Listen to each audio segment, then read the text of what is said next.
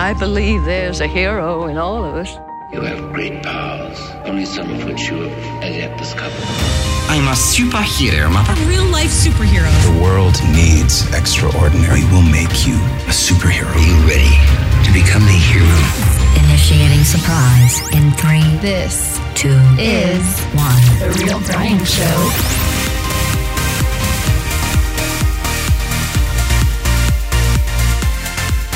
Happy September.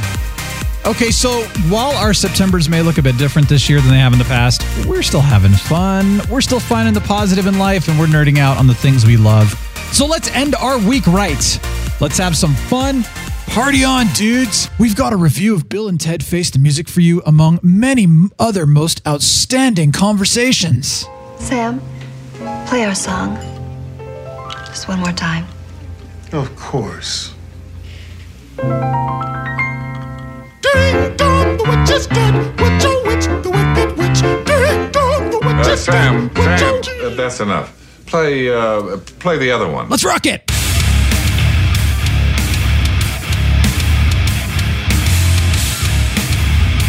Yeah. Sam is good. Pulls out his electric guitar. Yeah. Which Thanks, Naked Sam. Gun was that from, by the way? That was really good. The Smell of Okay, Fear, 2.5, yeah. Ah, yes. I used to love those movies. Oh Holy my cow. gosh. That was one of my... every time I hear that, I laugh. It's just amazing. He just goes up. That falsetto. Ding dong. Priscilla Presley. Remember Priscilla Presley, gosh. Brian? Yeah, whatever happened to her? I don't know. I hope she's doing all right. Yeah. I haven't seen her in 20 years. Speaking of people, you step back and you go, hey, this person, I mean, they looked like this, they were big, and then they disappeared, or they did not age gracefully, that kind of thing. No offense at all. But like Missy from Bill and Ted I was like, that's Missy? And We're going to talk about that. Oh my gosh, that's Missy. Wow, she's changed. I mean, everybody ages. Everybody ages. It was awesome. It is what it is. And you always, you see the sweet old lady who you see pictures of her when she was in her 20s, and everyone's like, wow, she was a whatever you call them. What were they calling like a... Knockout, drag down, brawler. She was a fist fighter, You know what I'm talking about. I almost went 1930s there on you. I'm sorry. Well, that would be inappropriate these days. That's what I was hoping for, was a 30s. Knockout broad. Oh, the broad. Yeah, that's right. That's what they called him back then. But it's kind of funny Very though. sexist. You see, it is. You see people though who, we all did. We all looked wonderful when we were younger, and that's just the way it works. Oh God, you should have seen me, Brian. Holy cow! You were. I didn't have the guy. 8-pack back then, but I was a good-looking guy. You were a sexy Seriously. boy. Oh wow, Herbert would have gone crazy over me. Let's just put it that way. Captain Influence was a good-looking young guy. Captain Hot. Whatever. Yeah. Now I'm mediocre to broke down. My wife calls me broke down Jason Momoa. Yeah. That's just rude. Yeah, broke down Jason Momoa. That's my moniker. Oh, man. All you need to do is let your hair grow, put some contacts in, and just work on your 12-pack, because, that's what he's got. And that's my next goal, yeah. 12. He's got muscles in his cheeks that bulge. The guy is like, what is it, negative 10% body fat or something like that? Dude, you do that? Do you remember the first time you saw Jason Momoa in a show?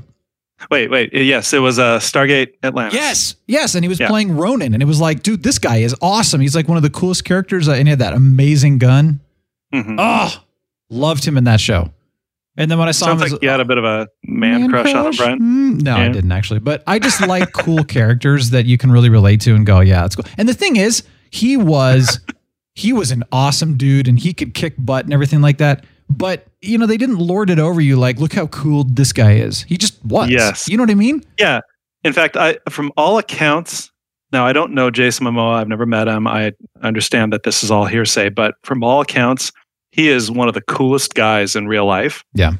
And it's really neat to see an actual alpha male who is not a jerk. Yes. Because Jason Momoa is the alpha of alphas, right? But we've all seen other men like that before who they dominate everyone around me, but they're also kind of into themselves, like Michael Jordan. Michael Jordan is an alpha, but he's also a bit of a, he's kind of a jerk at sometimes, right? He can be, yeah. But not Momoa, apparently. Yeah. Momoa is apparently just the most perfect dude. So well, I heard that about kudos, bro. I heard that about Nathan Fillion too, that he's just a really cool, natural dude. Yes. Just loves his fans, but he's an awesome guy, and you love his characters. Here's the thing. I never really thought, I've probably mentioned this before, but you kind of come to that realization here where you're talking about this. I think I've finally understood what absolutely drives me crazy in, movies and TV shows as far as characters go. Uh-huh. Whether it's men or women, doesn't matter, is when a character gets in there and says, look how awesome I am, whether they're actually saying those words or not, but they're just pushing like, I'm awesome, I'm a badass, I'm the coolest thing ever, you better look at me and appreciate me kind of thing. And then they're, you know what I mean? Like they have to go out and they have to, it's like it's kind of like us if we were to say, hey guys, listen, we're funny on this show. You're going to laugh. We're funny. And you're kind of like, I don't care. Just make us laugh. Don't tell me you're funny. Just be funny. So it's the same kind of thing. Like if you've got this actor that's just like, look at me, or the character even, it doesn't matter. Maybe it's the actor. Maybe it's the way the character's written. I don't know. That's what drove me crazy about Captain Marvel to this day, was that she was trying to tell you and like prove to you that she was this really amazing, awesome, strong, just be it. You don't even need to tell us that. And that was the thing. And that's, and there's a lot of characters like that. It's not just her, but it's just in general. And that was the thing about most of, the Ronan character in Stargate Atlantis. He didn't tell you he was cool. He just was. Right. That's fair. I didn't get that from Captain Marvel, but I understand. Well, I know you didn't. I'm just saying, like, I think that's what got me. And there's, I can't think of any off the top of my head right now, but yeah. Oh, we all have little things that rub us the wrong way. For example, what we'll get into it when we talk about Bill and Ted, but there was one part of that movie that really rubbed me the wrong way, and we'll talk about it. Okay. Teaser. Yeah. Hey, speaking of things that kind of rub you the wrong way, I was just thinking I was going to do that to you a second ago, but you beat me to it. Is it me, or did people jump the summer ship way too early this year? I haven't seen it because I don't go out very much right now, but what did you see? Well, it's not even about what I saw. It's also what I've heard. I don't go into stores right now and haven't since COVID, but grocery stores. But apparently the Halloween decorations were in the stores as of late July, early August. Okay. I refuse to believe that. Somebody saw it. If it's true, I still refuse to believe that. This is where Captain Influence's head gets right in the sand. Captain Skeptic. I cannot allow my brain to wrap around the possibility that anyone is dumb enough to put Halloween decorations out any sooner than September. It doesn't make any sense at all. Oh, it's like you just told me that Saturn appeared in our sky. Okay, so here's the thing. I've seen personally Halloween decorations up before September. Definitely. In years past. So it's not far-fetched. I've definitely seen it, believe me. But this comes from a reliable source who saw it and said, yeah, they're already up. And this was, late July, early August. They told me this. And I was just like, seriously? They must have empty space on their shelves. Well, they didn't have back to school stuff as much this year. People were going back to school, but it wasn't as big of a deal. I don't know. Okay, so then the other thing I'm sure there's going to be a lot of people trick-or-treating this Halloween. That makes lots of sense. Hey, this candy is laced with COVID. You never know. It's not going to be the razor blades this year. It's going to be, did you cough on the candy? Yeah, you're going to go home and open the wrappers and Clorox the inside of the candy and all that, and then pop them in your mouth after you've just wiped them with Clorox. Yeah, it'll make the Snickers bars taste a little bit different this year. Yeah, that's good. Think about it this way. If you Clorox your candy and then stick them in formaldehyde and then pop them out and eat them, you'll be preserved. You'll be fine. You'll live forever. All right. So the other thing people are doing is, this was crazy. Early August, there were friends of ours saying, fall's here finally. I thought, wait, what? First of all, it's 98 degrees outside. Second of all, it's like August 5th. Like, what? They're mistaken. Well, to them, that's fall. No. No. In no person's mind in the Northern Hemisphere in early August is that even sort of fall. Well, I'm telling you what came from the mouths of real people speaking directly to me, and that's their opinion is that fall had come in early August. That's them. Yes, I hear you. And if you go to a mental institution, pick one, and walk the halls, you'll hear lots of things people are saying that they really do believe that just Julius aren't Caesar. true. Yeah. So, yeah. Okay. So your friends who think it's fall are a little off in the head, but that's okay. We love them anyway. They're all good. You're still friends. It's okay. Who but cares, what you're right? really saying is that Arkham Asylum has some openings and maybe we should check them in? Yes. Okay. Well, something like that. Here's the other thing. We need to check in the corporate leaders at Starbucks because pumpkin spice lattes came out a couple of weeks ago as well. It's September right now. A couple weeks ago? That was mid-August that they came out. Whatever. Hey, you know what? Capitalism. If people are buying them and if everyone's like, oh, goody, they're here early, awesome. More power to them. You want to know what's really funny? Is we talk about this every year on the show. It's so funny. Right about this time of year, we have this exact same conversation. And it's always like, is it early or is it me? And every year it's a little earlier. It's not just me. Yeah. It really is. It's the funniest thing. If you actually go back, we could find out, okay, what date did we talk about this? This year it's September 4th. By the way, happy birthday, Johnny Pistol Shot. His birthday is actually today. Yeah, it's September 4th here. And it's like, this stuff has already been out for a while. I mean, usually we're like, I don't know, mid-September going, oh, it's a little too early. Whatever. It's fine. I don't know. But by the time we're as old as Bill and Ted were at the end of that movie, does it really matter? You know, we'll be buying Halloween candy in all year round. April. Fall will be happening probably all year round. And all the seasons will be just mixed. They'll all be combined and the world will be united in seasons. That's true. I really am a huge fan of fall, by the way. I really love it. But I am not somebody that likes to jump ahead. I'm like, let me have my summer. Well, okay. The only season that I'm like, please be over is winter. Can't stand it. It's great, you know, for like Christmas and January, the beautiful snow. You can go snowshoeing, or if you're a skier or that's great, right? Then I'm like, all right, I'm done.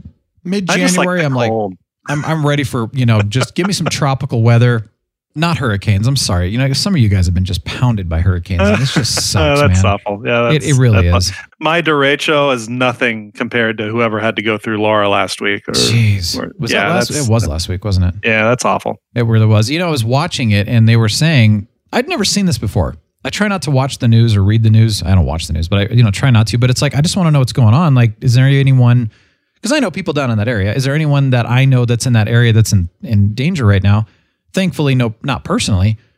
Other people, though, of course, I don't know, were in that area. But what's interesting is how they're pretty much saying, if you don't leave, then please put your name on a piece of paper in a plastic bag, seal that bag and put it on you so that we can identify you after. I'm not kidding. That's what they were telling them.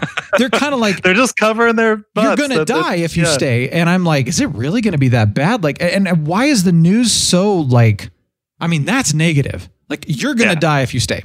Good luck. And I'm just kind of like, okay. Not true. Well, but maybe it is. You're taking a risk. You're taking a risk. Like, for example, before Laura hit, one of the catch articles on all the news outlets was that some experts were saying that it would be unsurvivable storm surge. Yes. Like, you're going to die. If you live anywhere near the beach or like on the beach, you're going to die if you stay. But then after the hurricane went through, there was nothing on the news at all about 50,000 people died from the unsurvivable storm surge that we warned you about. There were 4 people that died when I checked it. Okay, but not a peep on any of the major outlets that I look at. Yep. This is just an example of the media being the media, right? I mean, they get off exaggerating. That's what they do. Well, yeah, and we've said that from the beginning. And, you know, I've known that since I was in college. Well, really, I mean, it's been going on for a lot longer since than that. I've been paying attention to it. Yeah, but since I was trained to exaggerate in college in news writing, that's when I learned it. But it's just like, to me, that crossed the line. Here's a really true article, though. I mean, this is 100% truth, guaranteed.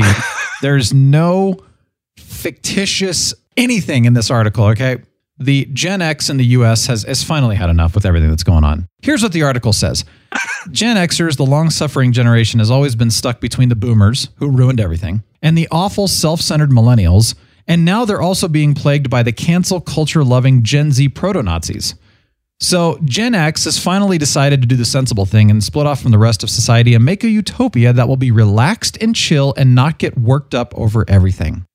And then a quote from a guy here from Spencer Goodman. So I said, hey guys, I don't want to make a big deal out of it, but want to make our own country? And all the other Gen Xers kind of shrugged and said, whatever, which is exactly the energy we want. Whatever. So there you go. That's it. This is, by the way, from the Babylon Bee, which of course is like the Onion and totally not true at all. It's just a bunch of made up fun stuff.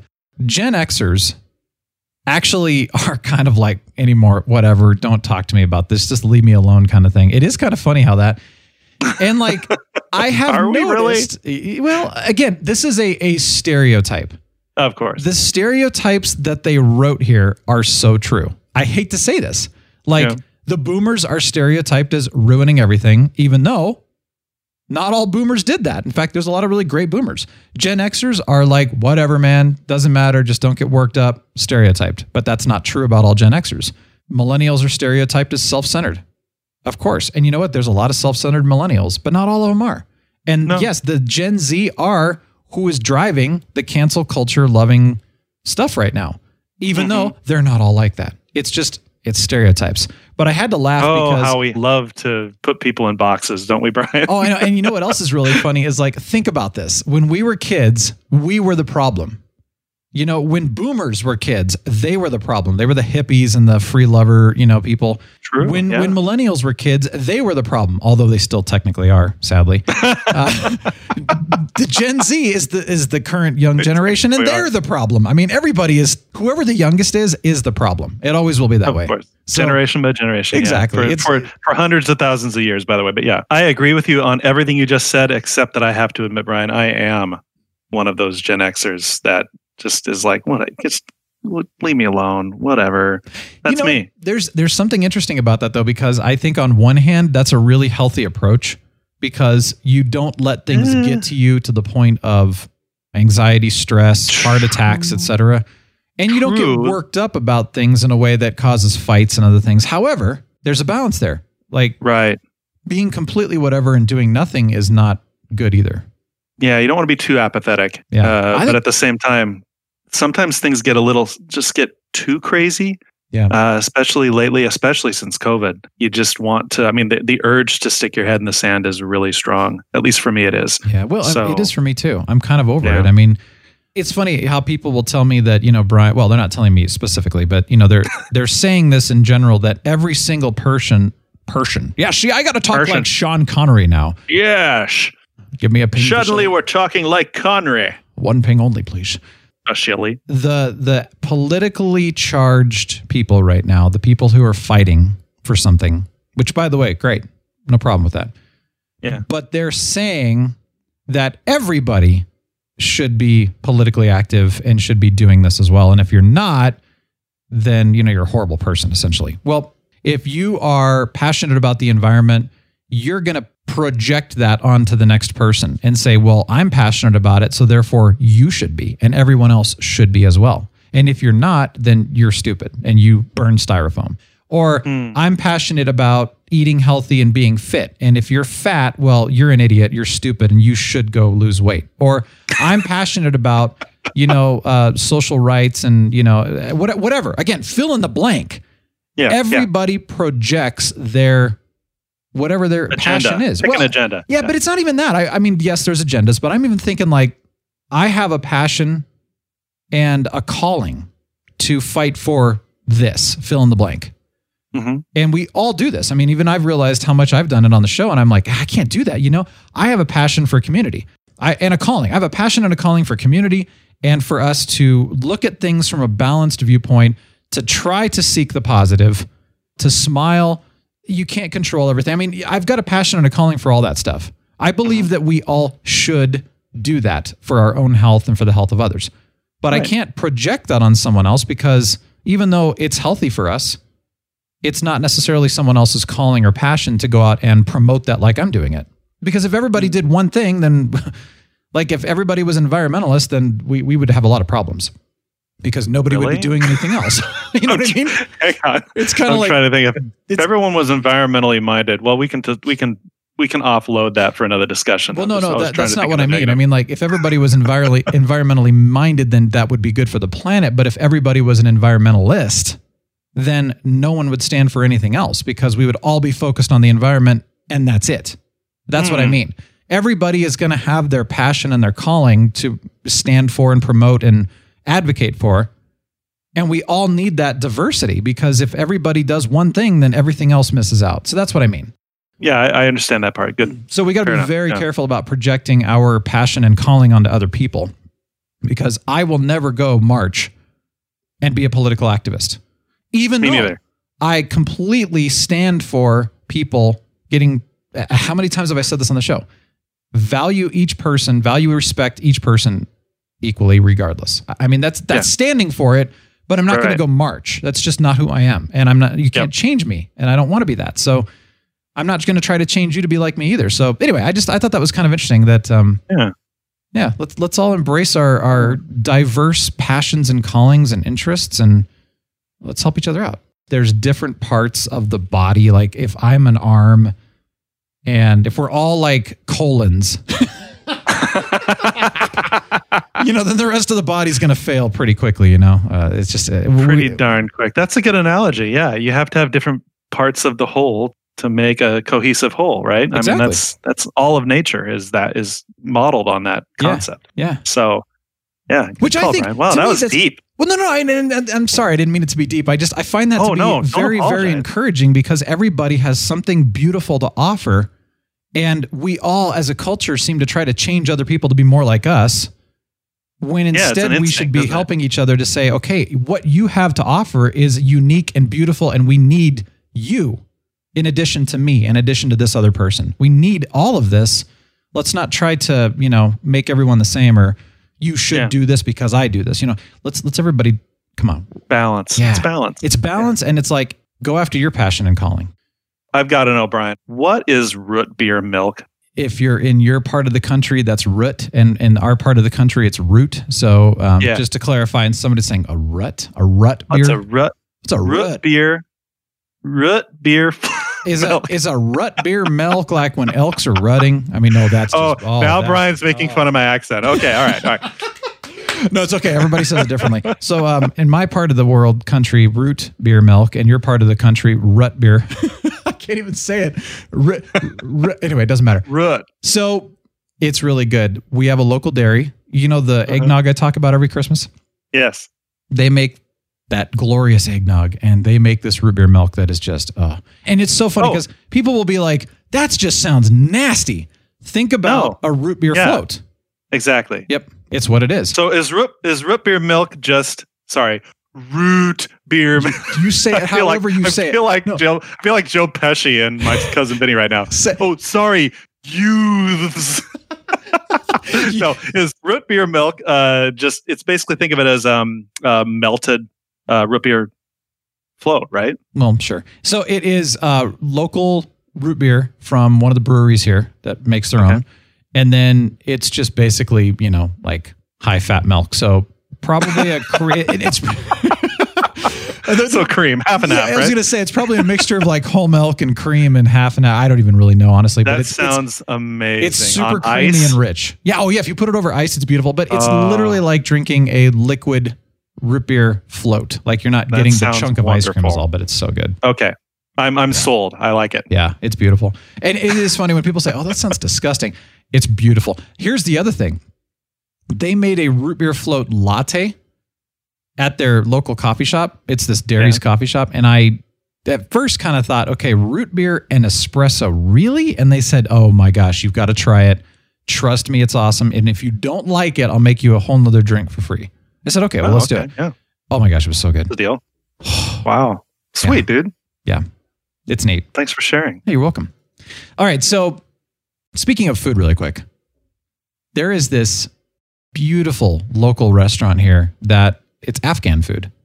Huh. Oh, man. And we hadn't been there. I've never had Afghan food. It's very similar to a Mediterranean style, but of course it has its own nuances and it still is a little different. But I love their stuff. Oh my gosh. They have a ton of different dishes, but the one I really love is what they call the biryani, which is an eggplant dish. And it has like it's got like rice and other kind of spices in it, but it has kind of a yogurt type sauce that goes over it. I don't know how to explain it because it's not like just straight yogurt at all. I mean, it's an Afghan delicacy kind of thing. But then they also have probably a goat milk sauce or something like that. Possibly, if it's Afghan. But it's the I forgot the name of their yogurt drinks. Anyway, someone knows it. Yeah, it's there. Armani Food has this yogurt drink as well. It's a very, very popular drink, and I cannot think of the name of it. It tastes like buttermilk. I can't drink it. I've had it, and I was like, yeah. Huh. but some people absolutely love it. So anyway, they have this this salad and all that, and I actually don't even know what's in it, but it's absolutely glorious and beautiful. And then of course they make their naan and the bread, so good. Lovely. Anyway, we hadn't been there in a while, just because we really weren't going and picking stuff up, but things have progressed nicely to be able to go and get takeout and bring it back. And we had that with our neighbors, because one of our neighbors, we just love going to that place together with her. It's so much fun. So, and dude, speaking of neighbor, we finally got our attic insulated. Okay. I mean, wait, finally. Wow. Okay. So these places were insulated when they were first built. Yeah. And, insulation thins out, falls, etc. Well, I don't know what happened or why this happened, but when we were getting our kitchen redone last year because of that flood, they were up in the attic doing stuff, and they were like, do you realize that your insulation in the attic is less than a 1/4 inch thick? Holy cow. And I'm like, well, no wonder the studio is 90 degrees when it's 95 outside. Like, this is crazy. So, dude. Yeah. I didn't know they made insulation that thin. Well, it wasn't originally that thin, but when this place was built, they didn't have the requirements that they have now. So it wasn't as thick as it is now, but it just that's just crazy.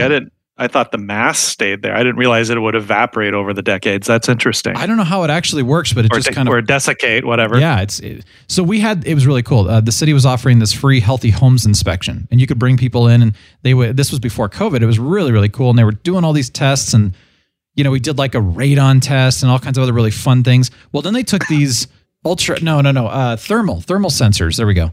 Thinking like, night vision, thermal vision. So they're doing these thermal sensors, and they're pointing it at the ceiling. And of course, this was, I think, February, so it was still pretty cold out.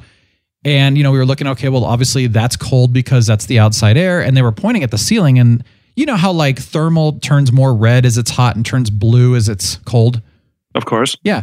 So most of the ceiling was either a light blue or a dark blue. And they were like, oh, interesting. Do you have like water damage? I'm like, well, I hope not. I don't know. Well, we found out later that it had nothing to do with water. It had everything to do with the fact that there was no insulation.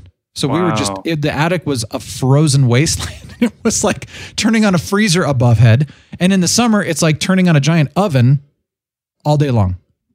Wow. So you got it insulated, and all is good now. Yeah. Well, it was literally today. So we are moving forward. We're going to see how it actually works. But I mean, we went from having less than a 1/4 inch thick in our attic to about 18 inches of insulation. And it's new quality. It should make a big difference. That explains your story about Miss Light having a piece of fiberglass in her eye. Yeah, right before we got on to do the show, I was like, and she's like, something's like poking me, or kind of. I'm like, oh geez, like because she was awful. Yeah, so I'm like, I wear contacts, so I know how to rinse my eyes out easily. It's so funny. People who don't wear contacts, like the eyes just shut. And I'm like, no, you got to pull your eye open and leave it open, or I can't flush it for you. She's like, it hurts. I'm like, I haven't even done anything yet. That's awful. I feel so bad for her. Yeah, I know. So there must be little fiberglass pieces floating in the air in your house right now. No, we were trying to clean up the attic access is actually in our closet, which is, I guess, pretty common for most places. Same thing here. Go ahead. So we took a giant plastic tarp and like surrounded the attic access so that everything in the closet was protected.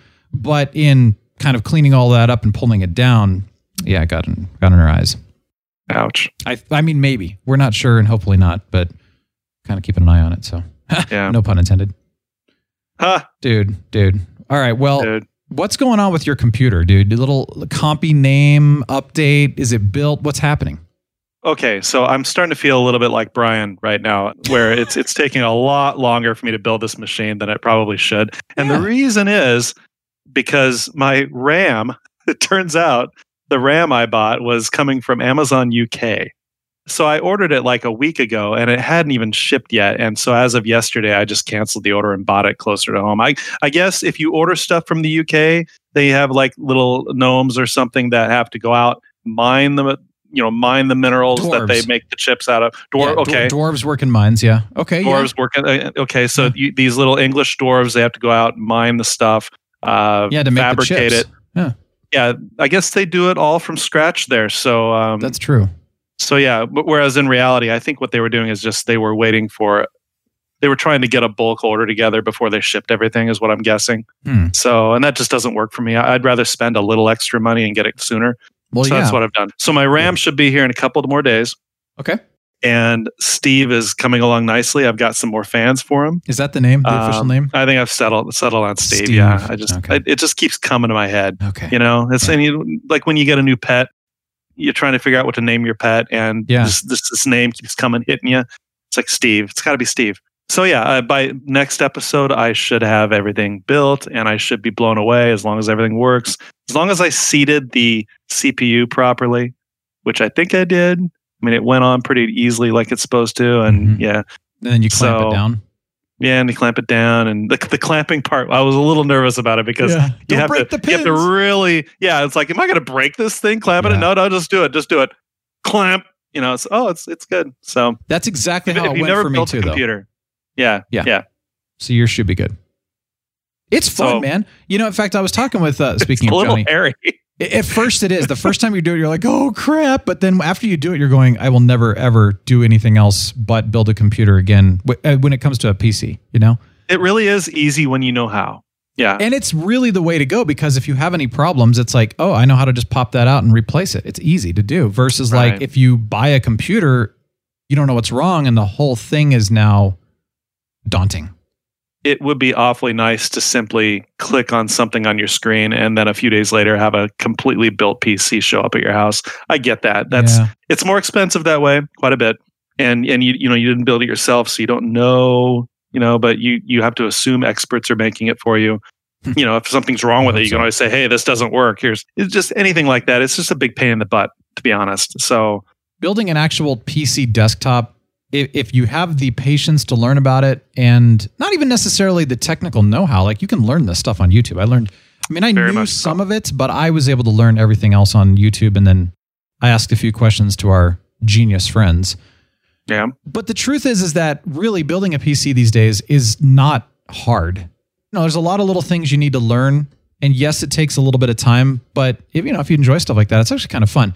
Yeah. Laptops, on the other hand, you really can't do that. You can't build a laptop unless you are a certified expert or whatever. Yeah. Well, and you have the resources and stuff like that to do that. And then of course, but even with laptops, there's some customization that you can do. So like some laptops, it's like as is, here you go. If something goes wrong, you got to send the whole thing back or trash it and get a whole new one. That's not the way to go.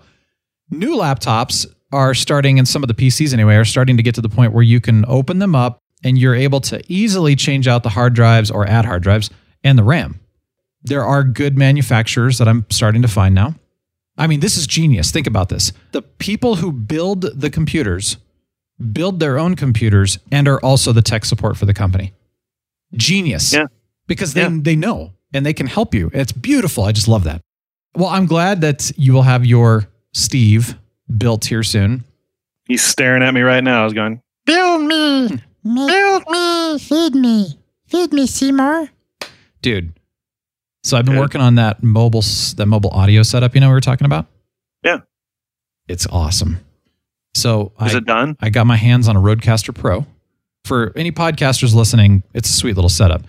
Thank you to Agent Smith for setting me up with that. And he didn't give it to me, but he set me up with that whole thing.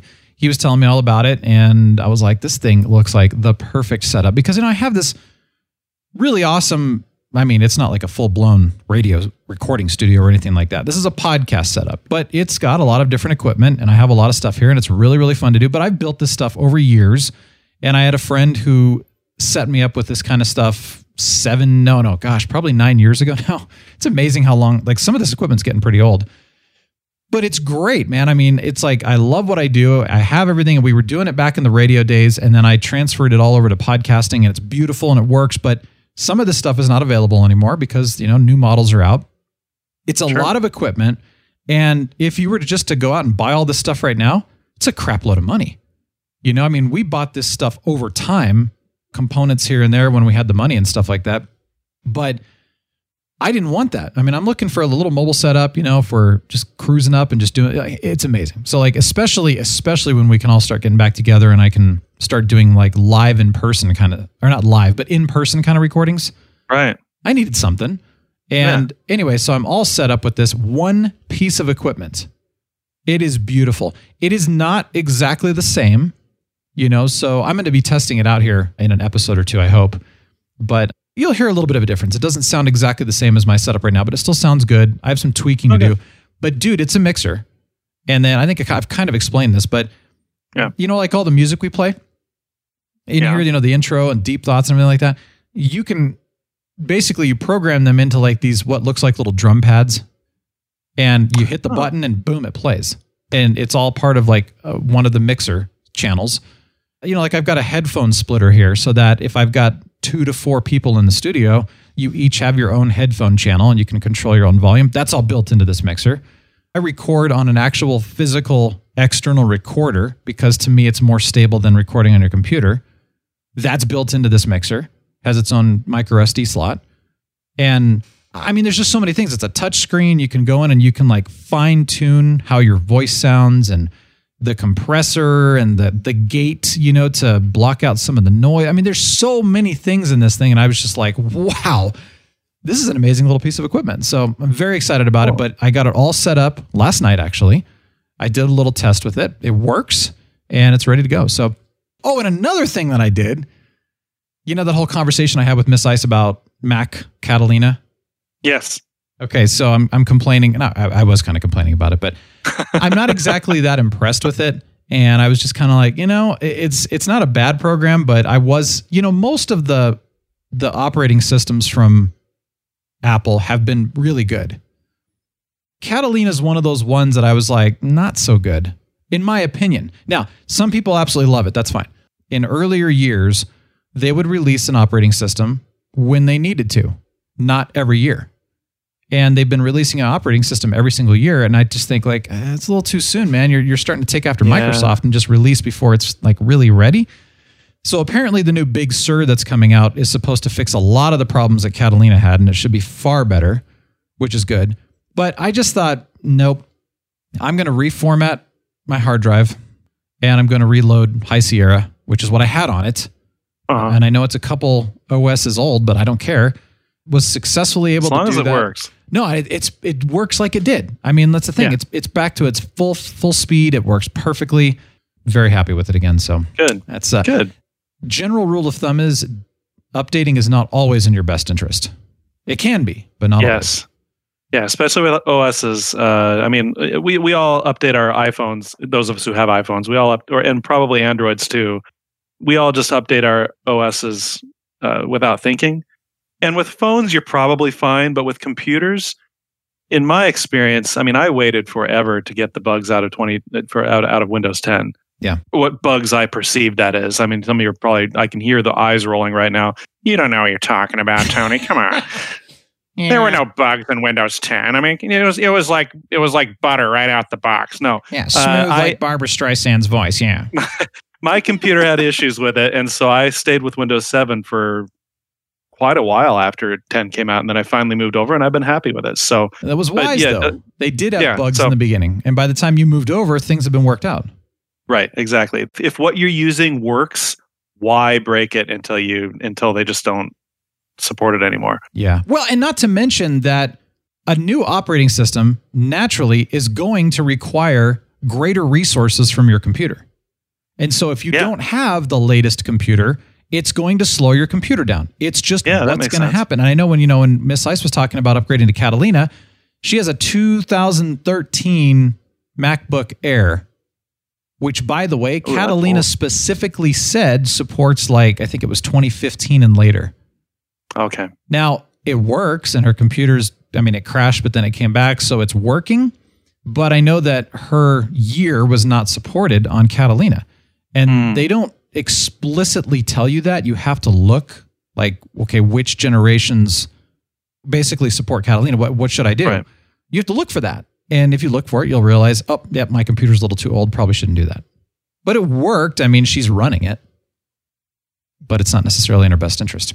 I don't know. Well, heck. I've got that 2013 iMac that's running El Capitan, which is a while back, but I don't want to update it.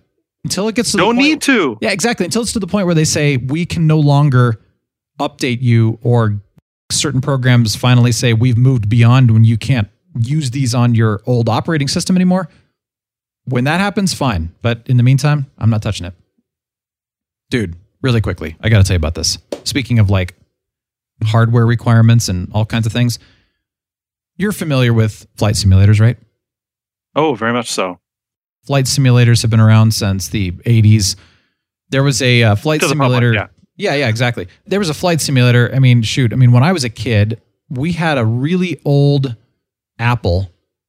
I think it was an Apple IIc or something like that. Yeah, it was probably a 2C. Yeah. Yeah, and it lasted forever. That computer lasted us well into my probably middle school years. Like it just lived. And then finally we're like, okay, this is really obsolete now. Probably should have kept it. It would be like a historical item now, going in a museum. But there was a flight simulator on that Apple, and it was like, green wireframes. I remember it. Yeah, I played that flight simulator. It was so fun. But man, everything, and it was only nighttime and stuff too, so it was really funny. Then, I don't know, somewhere in there I got an additional flight simulator. It was the Microsoft Flight Simulator, and of course everything looked better. Well, I never really flew many flight simulators. I love flying. I've logged a few hours in Cessnas, and I would love to get a pilot's license someday. It would be fun, but I never did. It's too expensive. Flight simulators have always held an interest for me, but they've gotten so realistic now that it's almost too tedious. Like, okay, it's a game, but it's not a game anymore. It's actually a full-on simulator, and I'm like, I don't really know some of this stuff. Right, and I'd like to think that they have a setting where you could just, if for a casual player, you could just set it to, I just want to fly this plane. You take care of tell the program to take care of all the switches and knobs and technical stuff. I'd like to think they have that setting. I don't know. Yes, some of them do. Okay. To an extent, like it's an easier, more assistance basically is what it is. So, and truthfully, you really don't have to do, when the tower is telling you to turn and climb, you can totally ignore them. In real life, you lose your license. And you can crash into the tower. Yeah, exactly. You do whatever you want. So basically there was this X-Plane, I think was the last, X-Plane 11, I think is what it was. That was like the last great flight simulator, and Microsoft hadn't done one in quite some time. And so they were saying, we're probably never going to do one again. Okay, cool. Well, they surprised everybody this year and said, hey, we've got a Microsoft Flight Simulator 2020. And it just came out pretty recently, like within the last month or so. Well, surprisingly, I'm thinking like, I'm never going to buy it. It's a $120 program. It's crazy. Holy cow. Yeah. So I'm like, no, thanks. And then not to mention, if you really want the full experience, you got to get like the whole setup, the yoke and the, additional flight controls that you can put on your desk, and you can get the feet rudders. And no, thanks. It's too much money. Dude. It would be amazing, but it's too much money. So I think, we talked about this. I bought that subscription to the Xbox Game Pass Ultimate, when they were doing that huge, crazy sale. Yes. And it was like, if you buy this now, you get like 2 years for free or something crazy. It was, oh my gosh. Well, so I did that. So I had like 3 years of Xbox Game Pass. Their PC side of things released Microsoft Flight Simulator. That's crazy. So I'm like, you can get that for your free Game Pass. Heck yeah, I'm downloading it. So I downloaded 120 gigs, by the way, of hard drive space. That's a big game. That's big. Second of all, it requires extremely high stats. In fact, the recommended graphics card is no less than a 2080. I just got a 2070 Super. You could run it. You could run it. Brand new. But it's not going to be nearly as smooth as a 2080 would be. So a 2080 Ti is what I have. It's fine. It's going to work. It works great. But 32 gigs of RAM was pretty much like, you can run it on 16, but they highly recommend 32 because it's not going to be able to process it fast enough. Right. It's a power hog. Well, here's why though. This thing's amazing. Of course I downloaded it and had to try it. So first of all, it's using real satellite images. So, if you're flying over, like you can fly over your house and you can actually see your house from the sky, and it will look exactly like your house, and you'll probably even see your car sitting in front of it. Oh, that's neat. Because, it's like Google Earth kind of thing where it's got the actual satellite. Now, of course, if you get too low, how if you've ever used Google Earth, if you zoom in too much, and satellites are top down, so it's like a two-dimensional image. But if you were to, get low enough, then it tries to extrapolate a 3D rendering of what it could look like, but it's obviously not real. Then it starts to look very fake if you get too low. Right. But from the top down, it's like, dang, this is beautiful. So I decided, all right, I'm going to fly. I'm going to do the northern Colorado route. I'm going to take off. I'm going to fly, over Denver and Fort Collins and Estes Park and all that area just to kind of see some. And then I'm like, I'm going to go to, I love San Francisco. I just absolutely love that place. I'm going to go to San Francisco. I'm going to take off from runway 28 right. And I'm going to I'm going to fly over the bay. I'm going to fly over Alcatraz, Golden Gate, all that good stuff. Well, then I realized, I'm flying I was just looking for basically a slower plane because I'm still trying to get the controls and I didn't want to like speed over things too quickly. Right. Well, I realized, I'm in an amphibious. Sorry, I'm in an amphibious plane. So I'm like, okay, well, shoot, I'm landing in the bay then. That was awesome. I landed in the bay. It was great. It's so beautiful. But here's the most amazing thing about that is that if you turn the settings on, it uses real-time. This is somewhat scary, but it's also really amazing. Real-time satellite data. So if you see another plane taking off, that is a real plane that is taking off from that airport at that exact same time that you're flying. Are you sure? Dead serious. It really... That's a little nuts. It is, but it's absolutely 100% true. Now, here's the thing. It's going to be within a couple of minutes of real time just because of... Still. But that's the thing. It's like, so they even say, like, make sure you have a good internet connection. Make sure that you don't have, like, a data cap on how much data you use through your internet because eventually you're getting so much real-time data. So, like, when I was in San Francisco, there's a plane landing. That was a real plane, a real flight from that airline landing at the time that I was playing. I'll be darned. And so, by the way, and this is talking about like, okay, I can play like, what's my time right now? Well, let's say you're playing at 7 p.m. at night. If you're playing real time, then it'll be 7 p.m. your real time in the game. If you change it to say, I'll play at 2 p.m., then technically whatever you see is what happened at 2 p.m. So even cars, even if cars are, if you're driving over a highway and you see cars, those are real cars that are really driving in the world right now. It's scary, but I mean, you can't see like license plate numbers. It's not that detailed, but it's just like, wow, so cool, so powerful, very realistic. We got to get into Bill and Ted. Let's do this. Oh, please. Let's do this. Dude, bro. Now, they didn't say bro back then. They didn't. No, they said, a lot of dude. Yeah. It was most outstanding, most triumphant, heinous, bogus. Excellent. All those things. Okay. Let's get into this first of all. Overall opinion. What'd you think? Me? Okay. So overall, I enjoyed it. I thought they did as well as could be expected. The same thing. I enjoyed it. It was a lot of fun. And I had a good time. And I've kind of said this, but I very much expected this too, that it was definitely not as good as the first one. But nothing's going to beat the first one. That was classic. No. Definitely much better than the second one. And to me, it was a good overall addition to the series, essentially. I mean, did they need to do this movie? No, but they did, and it's a fun addition to the series, and it was worth watching. That's how. I'm glad I watched it. Yeah. Glad I watched it, but okay, let me get into the nitty gritty of it.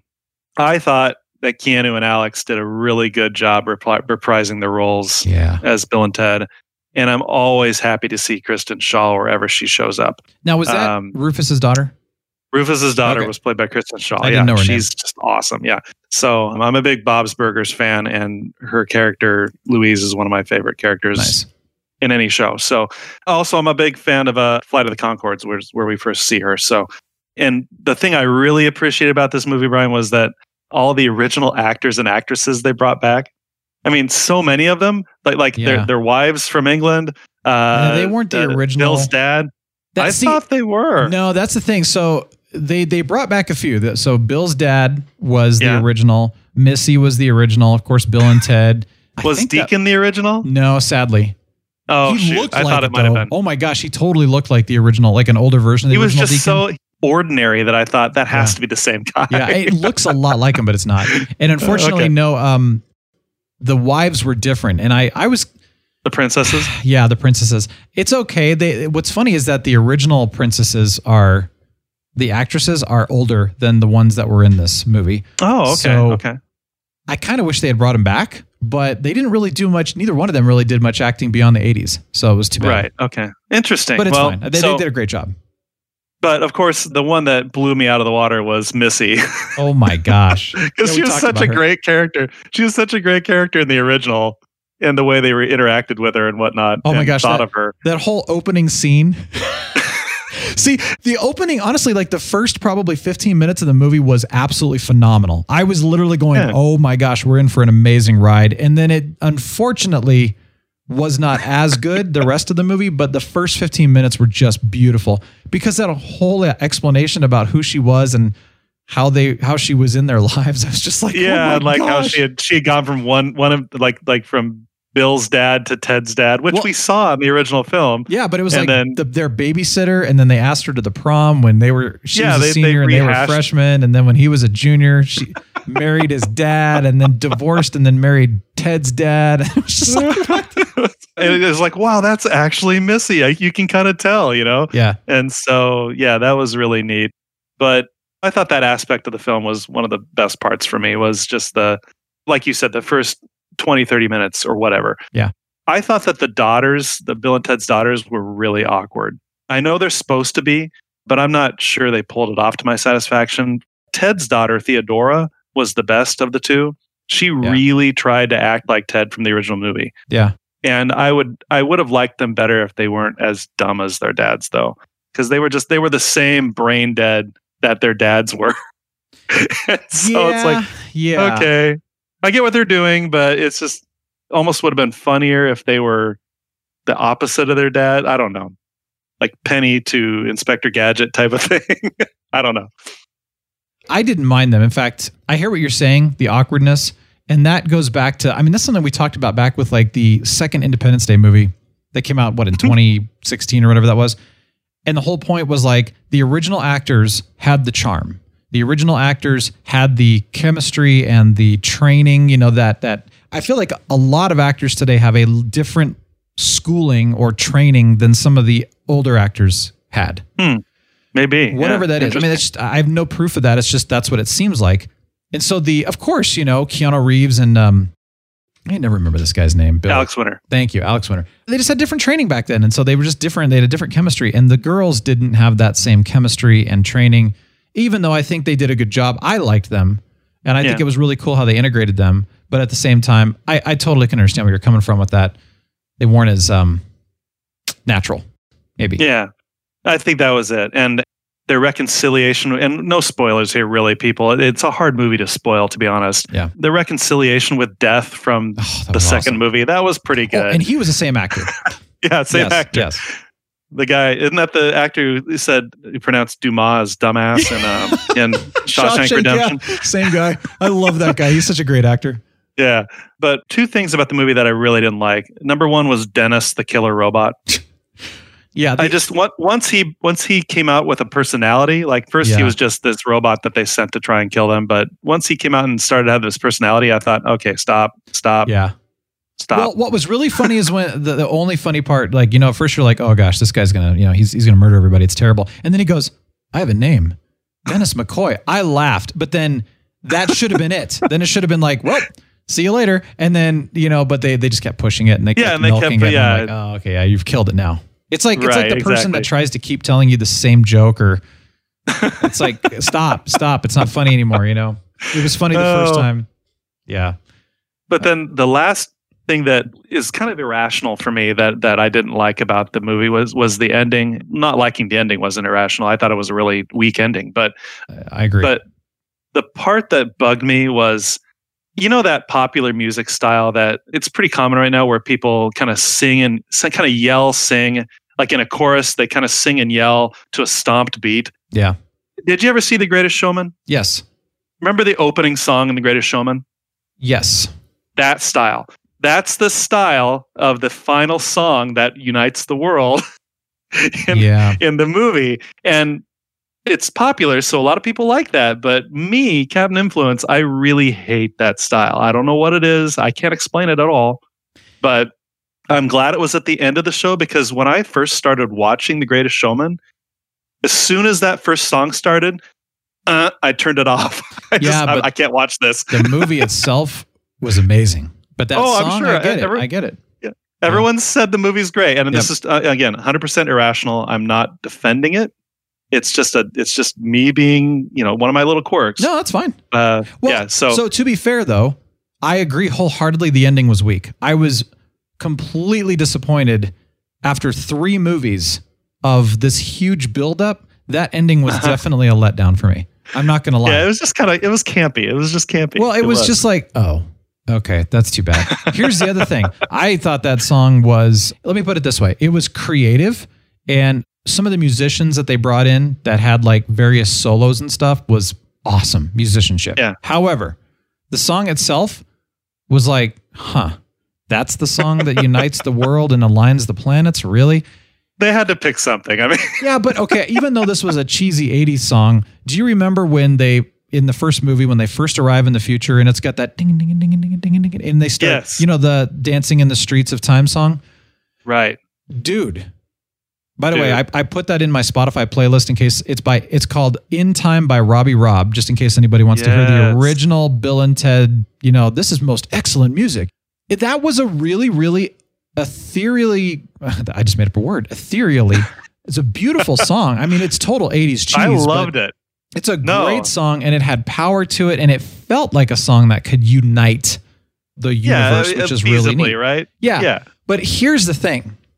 I actually, through the whole movie, was thinking like, there was probably about 80% of me that was saying, please don't actually let us hear the song that unites the world, because there is no way that anyone can write a song that great in real life.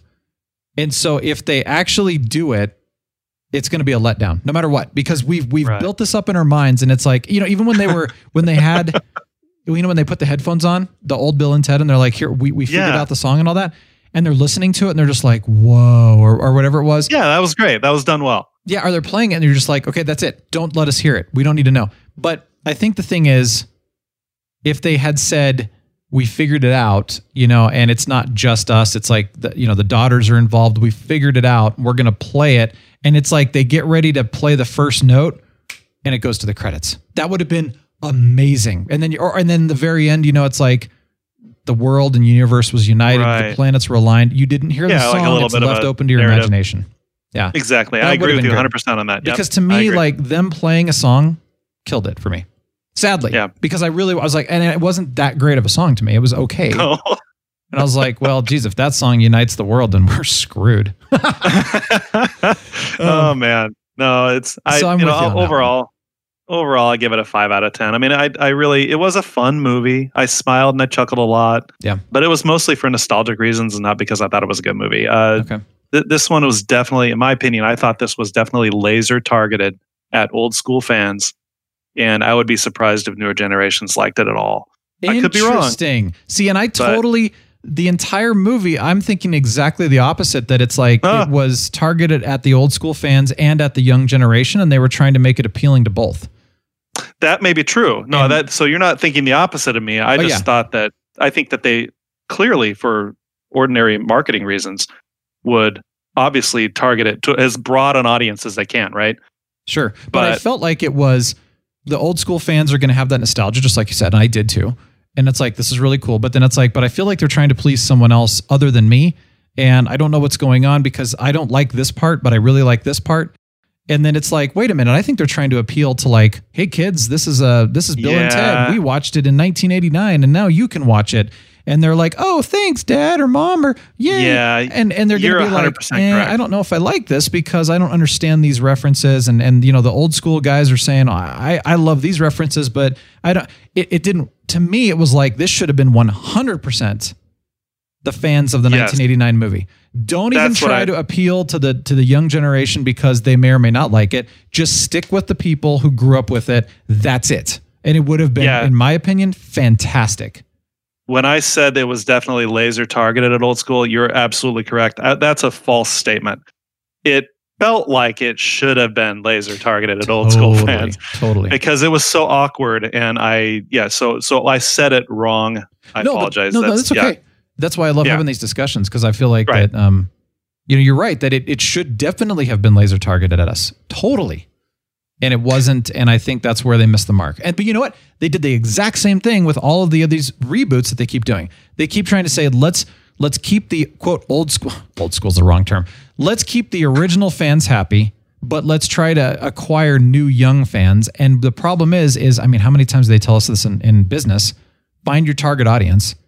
Yeah. The problem is they have two target audiences. You cannot succeed excellently, most triumphantly, there you go, by having two target audiences.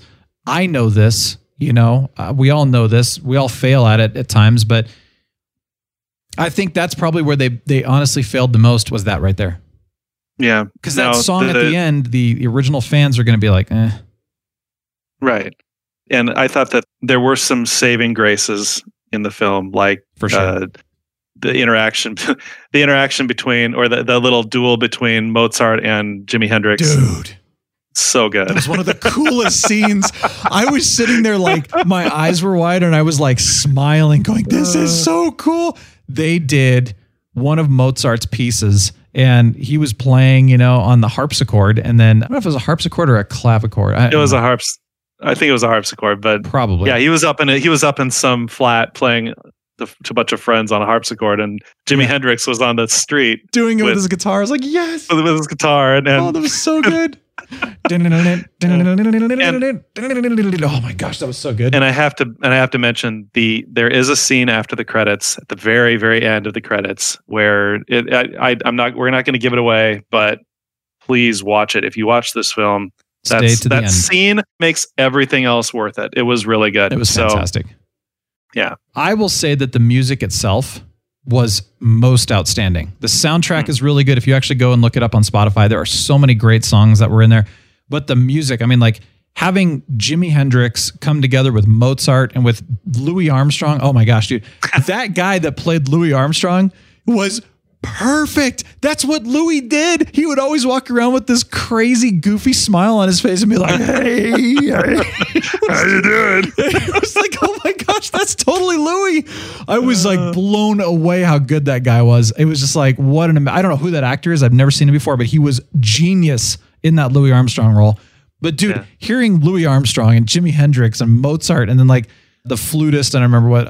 Yeah, that flutist was interesting. I didn't know there was some famous Chinese flautist from 2000 BC or something like that. I had no idea. Some of that I have to go, okay, is that made up or not? Because that's so long ago. And then like they talked about some like prehistoric drum. I don't think that's a real person because they wouldn't know. No, well, yeah, obviously that part is the most made up, of course. But I mean, even nobody the flutist, knows who was around. I gotta wonder. I don't know, but I gotta look that stuff up. But dude, it was just like seeing those guys duel and come together. I'm just like, oh, that was so good.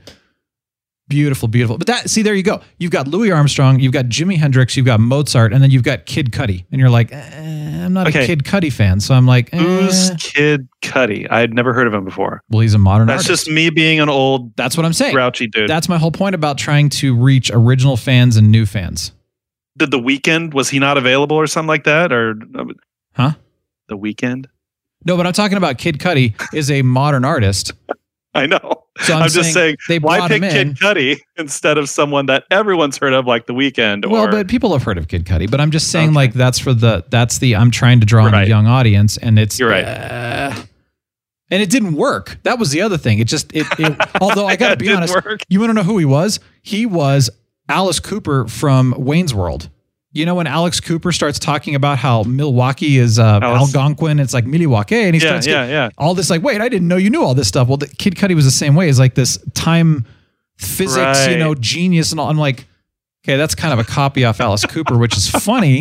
It was. And really I never good. made that connection. Yeah, but I just thought it was. We're trying to combine two audiences again. That goes back to my frustration. Right. But, it's good, dude. From that standpoint, I enjoyed the music. It was really... Oh, by the way, the future time traveling stuff with Bill and Ted and older Bill and Ted kind of was like, But the daughters traveling, going back and getting Louis and Jimmy and all those guys and Mozart was like, okay, that's like the original movie and that was classic. And the, oh my gosh, of course, modern technology creating, beautiful CGI and stuff like that. The new effects, which would have been that way in '89 if they had that back then, but dang, it was beautiful in that sense. Yeah, it was a lot of eye candy in the movie. That's for sure. You know what? Watch it. It's worth it, but don't expect it to be amazing. I'd wait till it comes on Netflix. That's my advice. I would not go see it in the theater. Not every theater is playing it anyway. Because you can get it on demand, do that. At least do that. And if you want to wait until it's on Netflix or something, then go for it. So much to talk about. Can you tell we have a lot to talk about? Yeah, and we still have a lot more to talk about. So we'll save it for next week. But thanks for joining us. If you want to hear some of the music from Bill and Ted's Excellent Adventure, follow my personal Spotify mix, which is in the show notes over at realbrianshow.com/245. I'll put the specific songs like that Robbie Robb song from the original Bill and Ted movie. I'll put that in the 2020 TRBS 2020 mix. But the rest, if you want to hear the rest, it's on my playlist and you can listen to it. But yeah, thanks for joining us this week. Really appreciate it. We'll see you next week. Bill and Ted know what it's like to have deep thoughts with Captain Influence. If a bunch of cats had a secret party, would they invite any of their dog friends? Or would that just be considered a little too inappropriate? If they did, the cats could snack on Meow Mix and the dogs could just hang out by the litter boxes. I just hope somebody records it. You know what the music means. Time for some beep snacks. Yeah! Well, thank you for joining us. Have a most triumphant week. This has been a lot of fun. We will see you next week on The Real Brian Show. We are signing off.